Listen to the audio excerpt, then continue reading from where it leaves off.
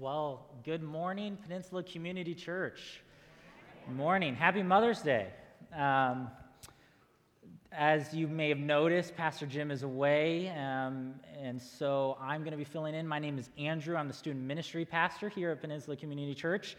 And I thought I'd start today off with a question, and it's something that I have been thinking about for a long time as someone who works with students. And this question is, what does influence look like today? What does influence look like today? And part of the reason I ask this question, not only is Mother's Day, and hopefully there's some influence there, but also because my mind wanders to who has influence. Who has influence today?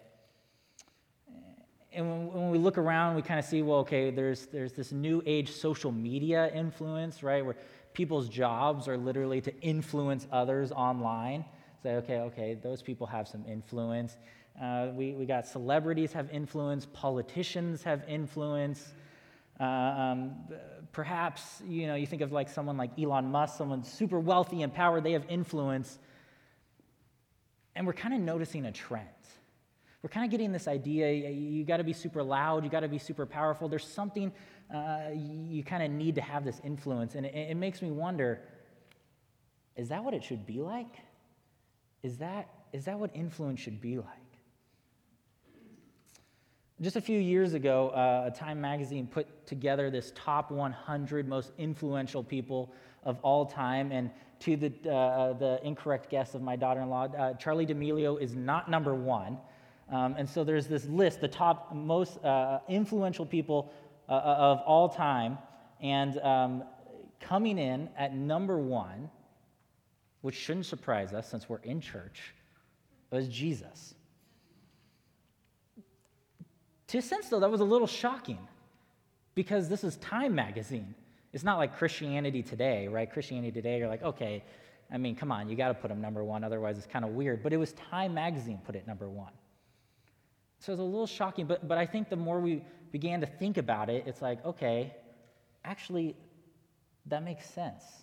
Because whether you're a Christian, we're in church and we're celebrating Jesus, and so it's like, yeah, that makes sense to us, amen, right? Or you're not a Christian, I think you can still see that Jesus had profound impact and profound influence. I'll give you an example. If I were to say the phrase, everybody's favorite holiday is, you're saying Christmas, right? That even if it's not your favorite holiday, that's probably still the first one that came to mind, right? You're saying Christmas. Okay, so even if you're not a Christian, maybe your favorite holiday is Christmas, a day where we're literally celebrating Jesus' birth. Or if I say, okay, what year is it? They say 2022. Right. It's 2022 AD, though. So literally our calendar is split from the time before Jesus' birth and the time after Jesus' birth. And so whether we're in church or not, you can't deny Jesus had influence. It makes sense he's number one. Right? It makes sense he's up there. And so the question for us today as his followers should then be, okay, if we want to have influence, if we want to have impact, and we should, then shouldn't we go back to him for our example?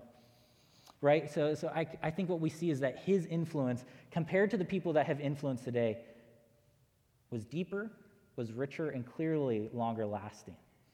So in a sense, how did he do it? How did he make that happen? And that leads us to our big idea for today. So our big idea today, if you're following along with your notes, kind of what we're looking at today is a truly impactful life is one of a zoomed lens, or zoom lenses. Ooh, there you go. My mic was falling. A truly impactful life is one of zoom lenses. Now, if you are a camera person, maybe you're an Instagram person, or maybe you're like old school camera person, and you love videos or photography or something like that, hopefully this connects with you right away. But for those of you who aren't, let me explain what I mean. I have two pictures, and I want to show them real quick. So you can go ahead and throw picture number one up.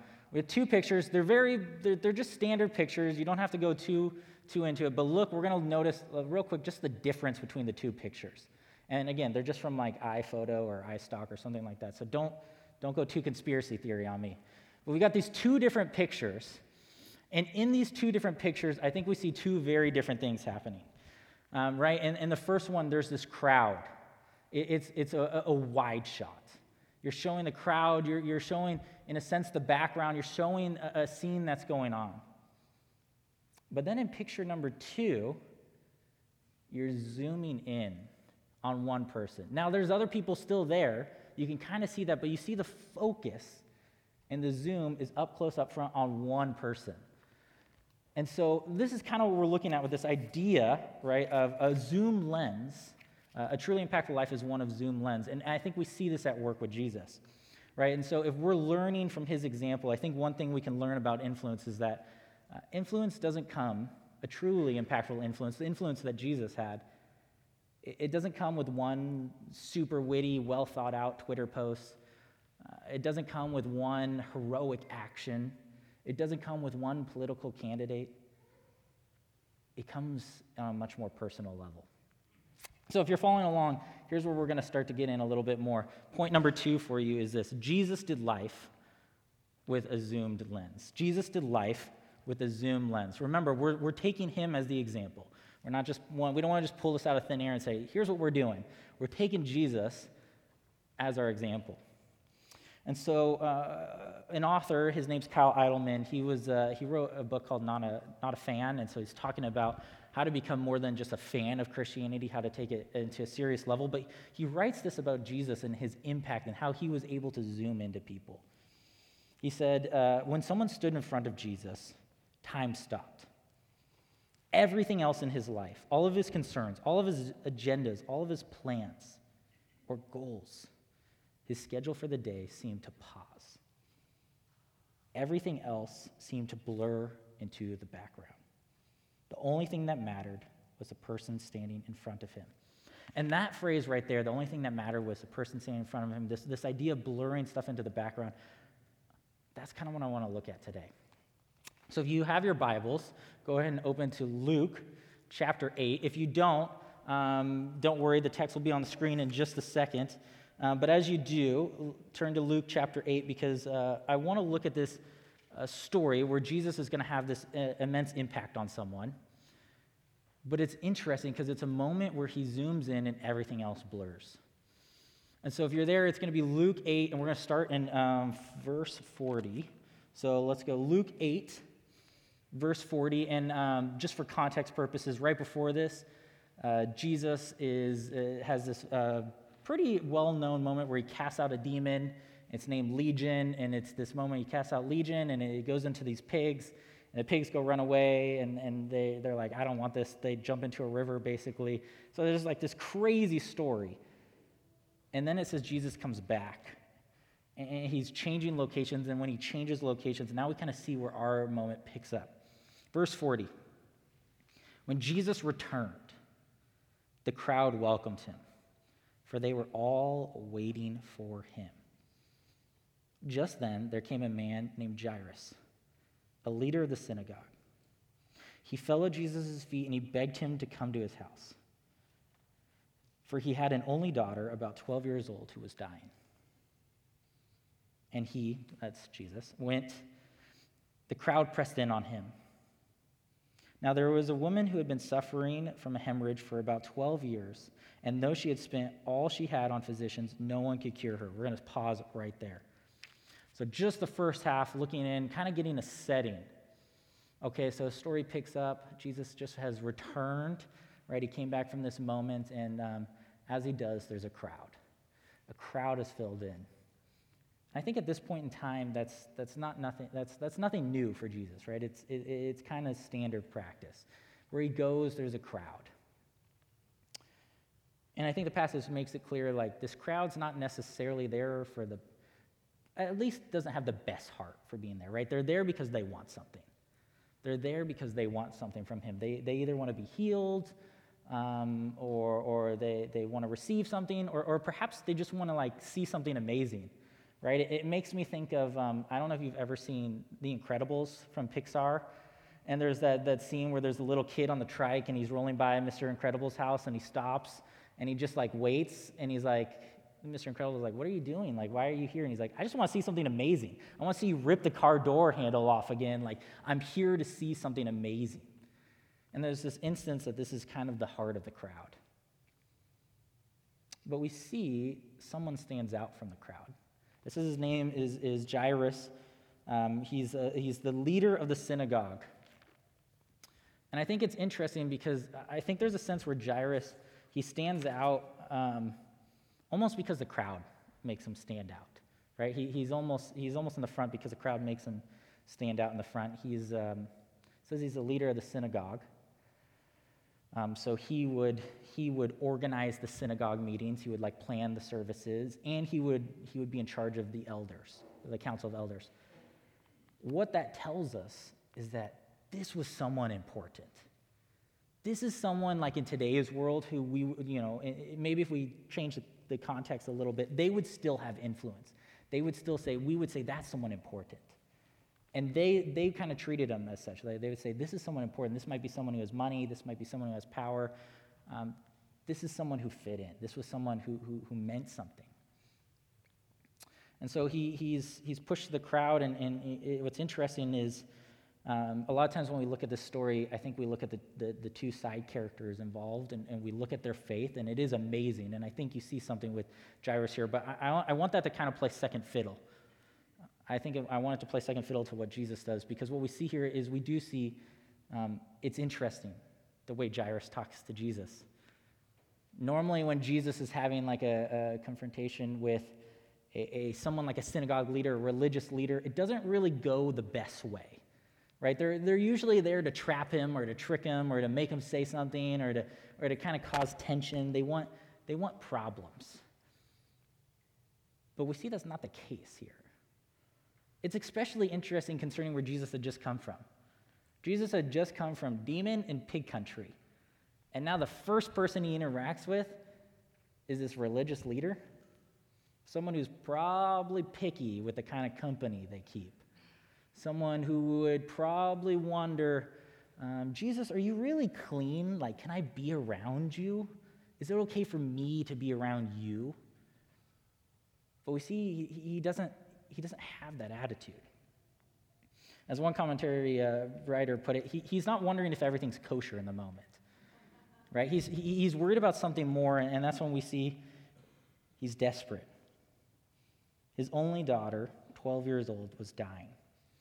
Again, I think a lot of times we focus on the faith of these people, and I do think it's important, but again, let that play second fiddle to the way Jesus responds to him. We see he's desperate. We see he's someone who probably wouldn't get along with Jesus all the time. But he comes to him, and Jesus responds to his desperation. He goes with him. He says, all right, I'm going to come with you. At that point in time, the crowd was pressed in on him. So again, there's this crowd, and it's pressing in on him. And it seems like the crowd became an obstacle. It seems like the crowd became a problem. I want you to get... In order for us to get this setting, I want you to, in a sense, imagine, when was a time you were trying to fight through a crowd to get somewhere? Maybe it was Disneyland, Main Street during the parade, and you're there's so many people around, and you have to squeeze your way through, or it's your high school hallways, and you had to squeeze your way through.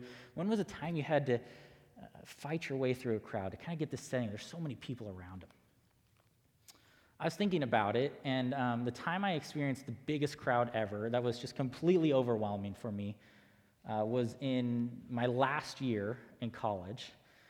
For you who don't know, I went to college in Chicago at a Moody Bible Institute there. It's in downtown Chicago, and I tried to really get into the whole Chicago thing while I was there. And my last year there was 2016.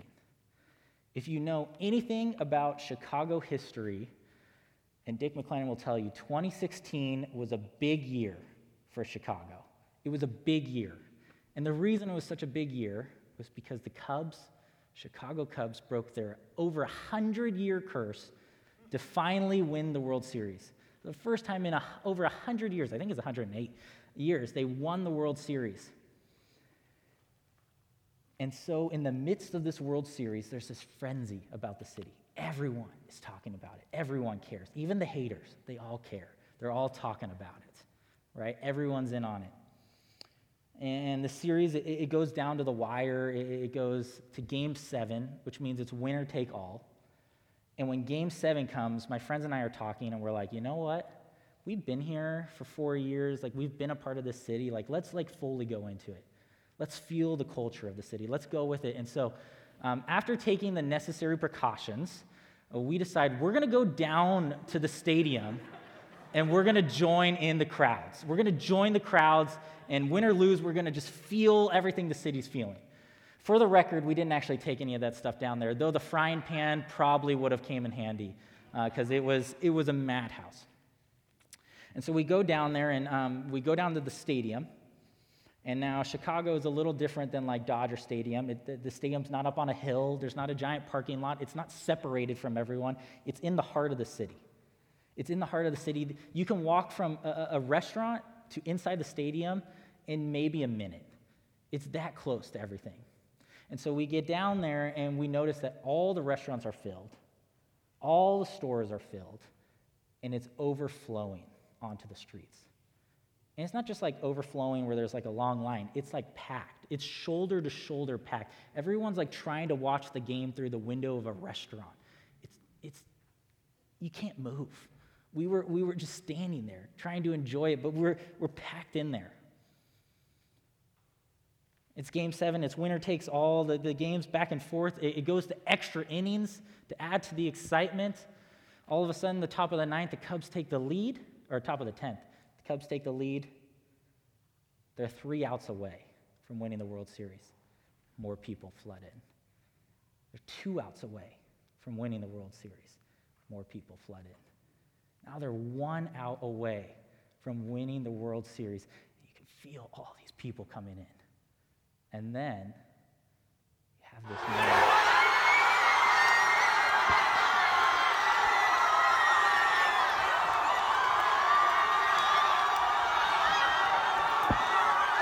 If you notice, the video ends with me getting pushed down. That's how tight it was. It's not just a crowd, it's a frenzied crowd. They're going crazy.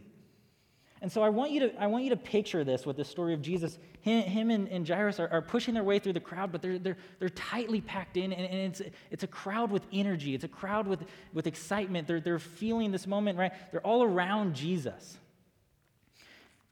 And so it's a little surprising then what happens next. Because as he's moving through, we enter in this character. This character enters in, this one character who enters in the midst of the crowd. And this is the person we really want to focus in on today. And if you have been around at any time, you probably know where we're going because you've seen the painting out in our lobby. But this is where we're going in, where this character in the midst of this frenzied crowd comes in. Verse 44. She came behind him and touched the fringe of his clothes. And immediately her hemorrhage stopped. When Jesus asked, "Who touched me?" all denied it. Peter said, "Master, the crowd surrounds you and is pressed in on you." Right? What kind of question is that? What do you mean, who touched you? There's like, we're surprised you didn't get knocked down to the ground like me. He says, but Jesus says, "Someone touched me, for I noticed that power had gone out from me." When the woman saw that she could not remain hidden, she came up trembling. Falling down before him, she declared in the presence of all the people why she had touched him and how she had been healed immediately. He said to her, "Daughter, your faith has made you well. Go in peace." I think it's interesting because we get this now story, we get this entrance of this character, and in the midst of the crowd, Jesus stops, right, and he's asking, "Who touched me?" And if we've seen the story, we kind of know like what's going on because it's a special kind of a contact that happens, right? And a lot of times, again, we zoom in on these other characters, and we're like, okay, well, probably a lot of people bumped up against Jesus. But what's interesting is this is the only one that gets written down about something happening. So there must be something special here, right? This woman's touch must have been different than theirs for some reason. Right, and we like to look at her faith and her desperation. And I think that's that's a good place to start, right? Because we saw that the woman is suffering. It says the woman is suffering. I think suffering is a good word to use for her. It says the woman is suffering. That's a good word to describe her. Some translations say that she had been bleeding for 12 years. She had a hemorrhage. She had bleeding for 12 years. I don't know for sure, but that sounds like an innuendo to me. And so there's a sense of suffering. And she's not just suffering physically. I mean, she's bleeding for 12 years. She's suffering emotionally and spiritually and mentally as well. Because she was bleeding, she was ceremonially unclean. She's ceremonially unclean. And if you don't know, that was really big for them. Like, it was really big in the Jewish culture. And while you're ceremonially unclean, there's certain things you can't do, that people to be around, until you go through the process of becoming clean again. The problem is, she can't go through that process. She can't go through that process if the bleeding doesn't stop. So she's just stuck in this never-ending state of being unclean. What's worse is, since she's unclean, she's like a carrier for uncleanliness too. She's like a transmitter.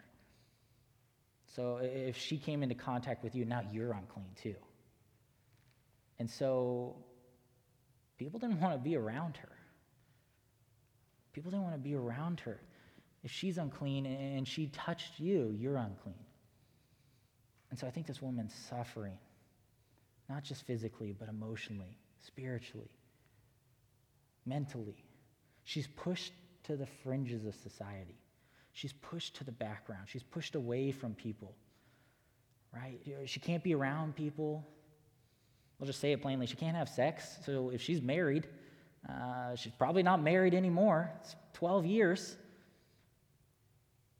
She can't be around people. And what I think what maybe is even worse is she can't worship the same way everyone else can. She's unclean. She can't go into the synagogue the way everyone else can. And so I think she's suffering because she felt alone. She felt alone. She couldn't be around people. She felt far from people. She felt far from God. And so she has this idea to come up, and she thinks, okay, if I can just sneak in and just touch Jesus, just touch him in some way, that will heal me. And again, we like to focus in on this character and again, her faith and the idea of where she can sneak in and her idea is, if I just touch him, that'll be enough. And I think that's good. But for today, what I want to look at, point number 3, is this. When Jesus zooms into you, everything else blurs into the background. When Jesus zooms into you, everything else blurs into the background. So we look at this idea often of her and her faith and how she's healed, but we don't always look at Jesus and how he responds to her. Right? He's asking this question, who touched me? What do you mean, who touched me? Everyone probably did, but he's being intentional with this moment. Right? I like verse 47 because it says, then the woman, seeing that she could not go unseen, seeing that she couldn't go unnoticed. For 12 years, she had lived in the background. She had lived unnoticed, unseen, hidden. And she figured she could do the same in this moment. But Jesus doesn't let her.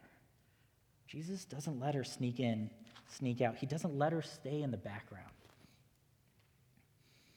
And I think it's interesting, you see the way she responds when she gets called out, right? He says, who touched me?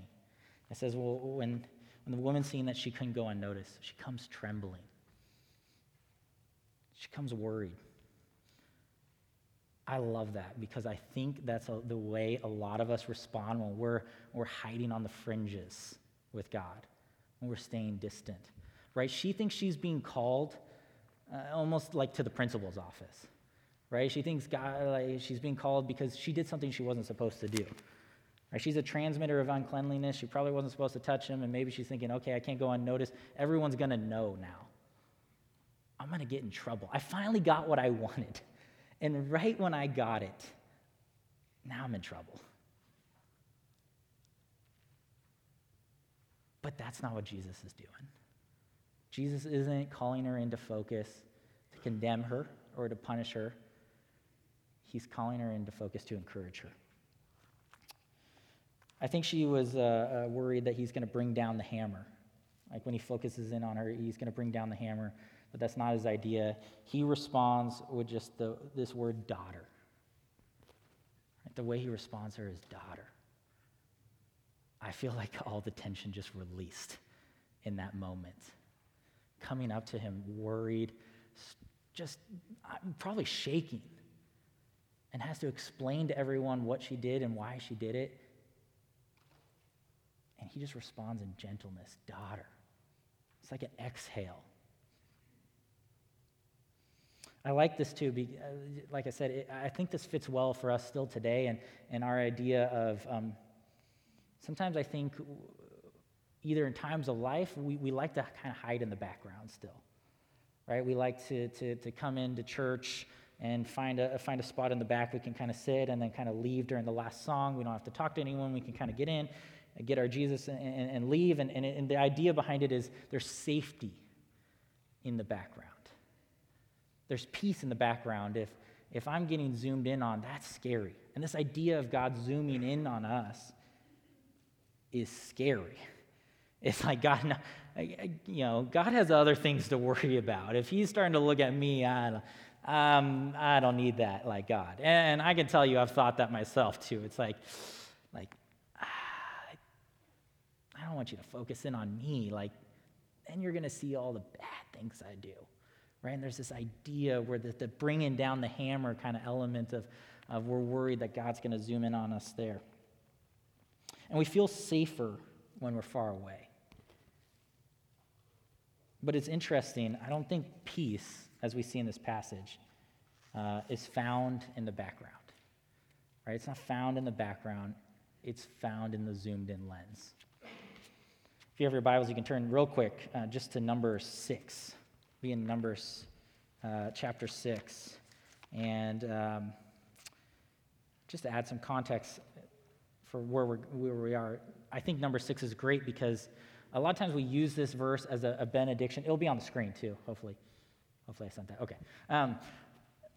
Number 6, we get this, really we use it often as a benediction, right? This blessing that someone will come up and they'll read it to the whole congregation. But I think within it we see kind of this zoomed in element of when God zooms in on you, everything else blurs into the background. And so number 6, starting in 22, this is what the Lord says to Moses. He says, "Tell Aaron and his sons, this is how you are to bless the Israelites.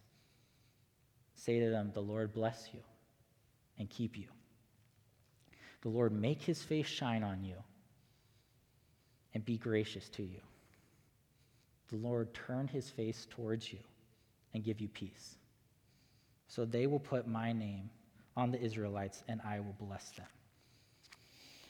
Verse 26, right? The Lord turn his face towards you and give you peace. It's this idea again, right? The zooming in. It's not to condemn. It wasn't to take away what she finally had. It was to encourage her. It was to bring her closer. I think oftentimes, especially like in what we're seeing in Numbers, the face of God is also representing his relational presence. And I was thinking about it, and have any of you ever been to the restaurant North Italia? You ever been to North Italia? It's at the Point. Yes, my wife is raising her hand. I'm glad you're raising your hand, because what I was going to say is, Katie and I really like North Italia. We love going there. That's like one of our favorite date night spots. And it's not just because the food's amazing, but it's also because of what happens when we're there. And so we go to North Italia, and it's often packed, and the Point is packed, and it's crazy, and we usually get, because there's two of us, shoved into this little table, basically in the middle of everyone. Right? There's a lot of distractions all over. There's TVs playing and chaos all around us, and usually little kids running around the Point. But we like North Italia because we have a time to connect. Right? We have a time to connect together. There's this idea where when we're there, right, her face is turned towards me, and my face is turned towards her, right? And so it's like when we're sitting there at this table, right? I had Brian sit here for a reason. I lived with him, and I figured he could handle the weird awkwardness, right? There's this moment, though, where his face is turned towards me, and my face is turned towards him. And while you're there in the background, I don't really see all of you. I'm focused in on him. I'm focused in on Brian, and there's that connection, in a sense, that Katie and I are getting to, and why we love to go there is because we're seeing this connection element. And I think this is what's happening with the woman, too. Right? His face is turned towards her. He's zooming into her, and when he zooms into her, everything else fades to the background. She's able to speak in a place she probably wouldn't be able to speak. Right? She's given a voice, and what's even more is Jesus is healing. I would say Jesus is healing more than just her physical pain. Jesus is healing more than just her physical pain. He touches her cloak. He touches his cloak, and she's healed of the hemorrhage. But then Jesus calls attention to her, and he brings her closer. Right? Here's someone who lived on the fringes. Here's someone who lived in the background. Here's someone who was told for 12 years, you have to be far from God. But not anymore. He's saying, you don't have to be far from me. Be close to me. Right? Let me turn my face towards you.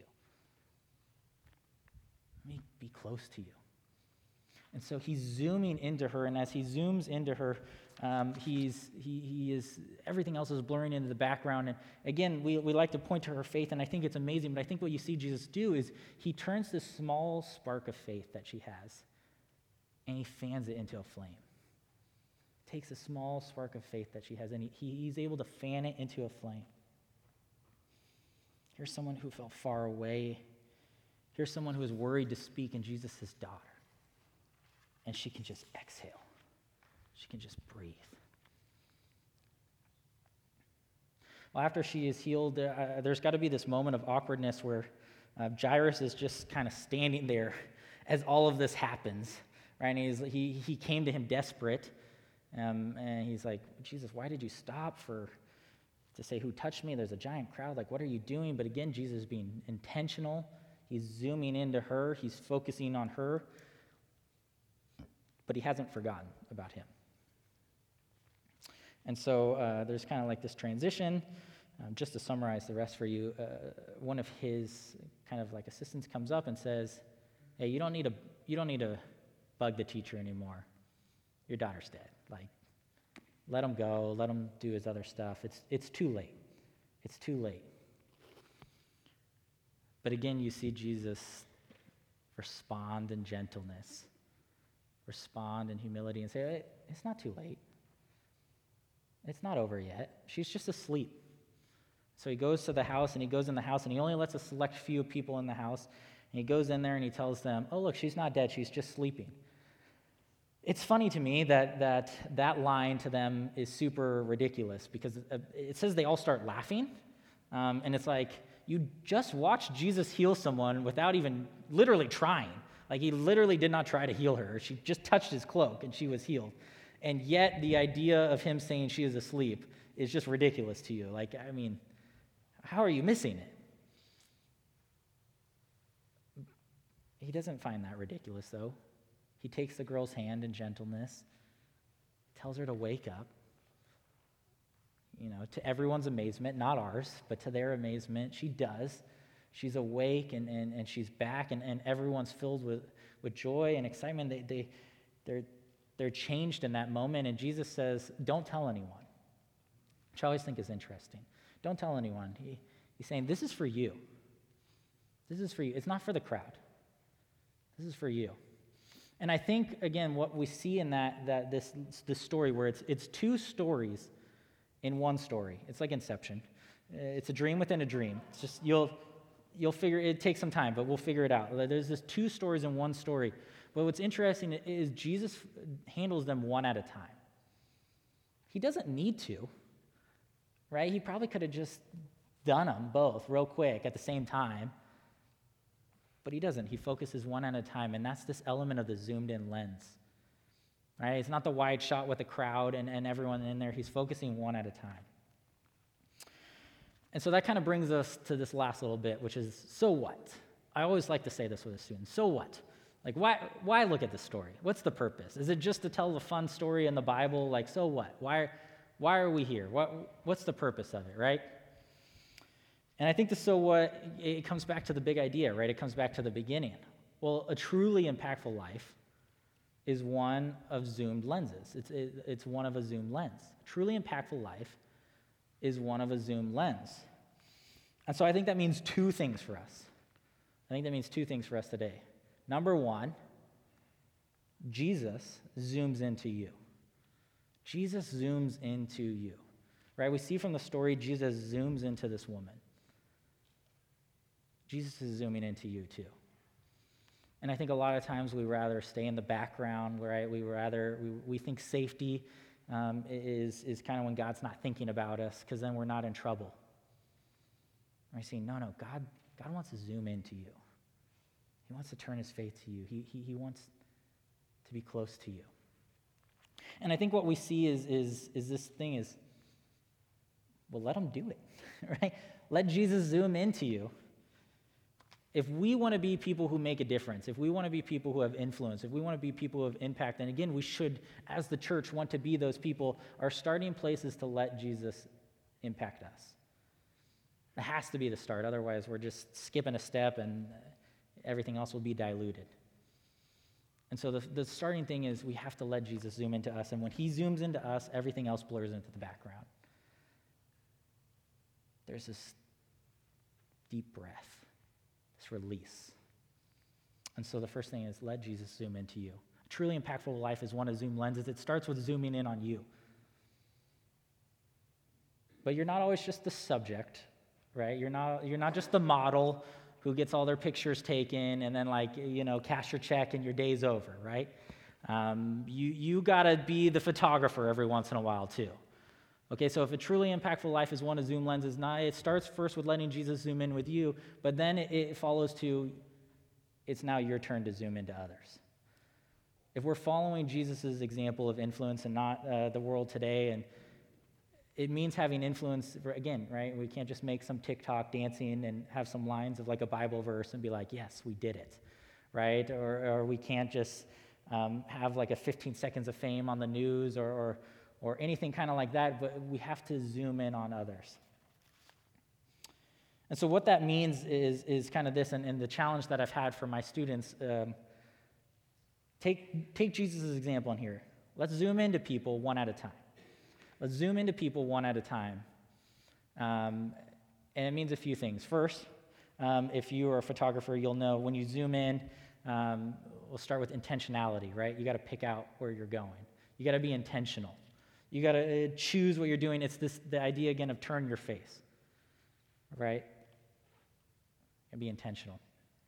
Also, you'll know that there's focus, right? So blur out the background. Focus in on one. I think too many times we draw ourselves thin and we're doing too many different things, and then because we're doing so many different things, we're worried about over here and over here and over here, and because of that, we don't give any one area really our time or our attention. And so start with one. Focus in on one. Blur out the background of the distractions. Focus in on one. And then finally, which I thought was a really good point, and that my young adult small group came up with, and not even me, was be authentic. Be authentic, right? Don't treat them like a project. Don't treat them like a project. Because you treat them like a project, it's not going to be real. And people can notice that, right? They can see that, and that turns them off. So be authentic. Jesus is clearly not just treating them like a project. You can see his heart in all the ways he responds in all his actions. So, church, as we close out, will you let Jesus zoom into you? Will you let Jesus zoom into you? Will you let him turn his face towards you. And as he does, and that then leads you to take his example, the question becomes, who's your one? Who's your one? Who's your one at a time? Who's your person that you can zoom into? Identify who you can zoom in on. Now, if you notice on your notes, the final line, it just says, right, I think it says like, who can you zoom in on? And it's just a blank. Bad news for all of you, there's not a fill in the blank. There's not going to be an answer on the screen. Okay, like, sorry, for those of you who are like, I can't leave until my notes are finished. Well, you're going to have to sit in that seat then and think for a little bit, because this part's on you. Okay, I don't get to give you the answer on this one. This part's on you. So the idea is, again, we're leaning into first Jesus, zooming in on us and letting him change us and impact us and influence us, but then we're carrying out his mission, which is to share the world about him and to impact others. And so who's your one? Don't do too much. Don't do too much at a time. A lot of times, we do too much at a time. Who's one?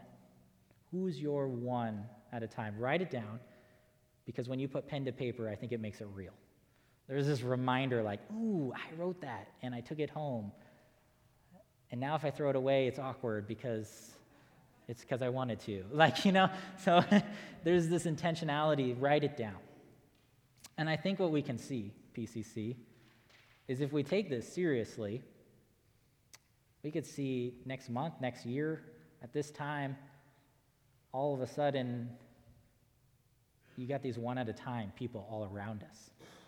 Last story as we'll close. I was sitting in my youth pastor's office, and I noticed something called an impact card sitting on his whiteboard. And it struck me. I was like, wait a minute, what is that? And he explained, like, this impact card was basically this one at a time where you're writing it down. It's someone who a past student was praying for and a past student wanted to just share Jesus with. And I was like, that's my leader.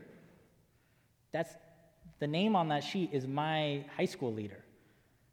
And so the reason he kept it and the reason he hung it up is because here's this person who is making a huge impact in our student ministry and in my life, and he was someone else's impact. And so you just see this continuation. So who is your person? Write it down. And then when something amazing happens, now you got the proof too. And you can say, look what God's doing. Let's pray. As we pray, I just want to pray this one thing as we close out. Jesus, we pray that you, as you zoom into us, as you turn your face to us, God, that can be something that gives us peace to knowing that you want a personal relationship with us, that you want time with us, that you are invested in us, God. But God, we pray that as a church, that you can give us eyes for the one, that you can give us eyes for the people who need to be zoomed in on, the people that may be on the fringes, the people who may be close to us, the people that need to be zoomed on. And so help us to see people the way you see people. We pray this in your name. Amen.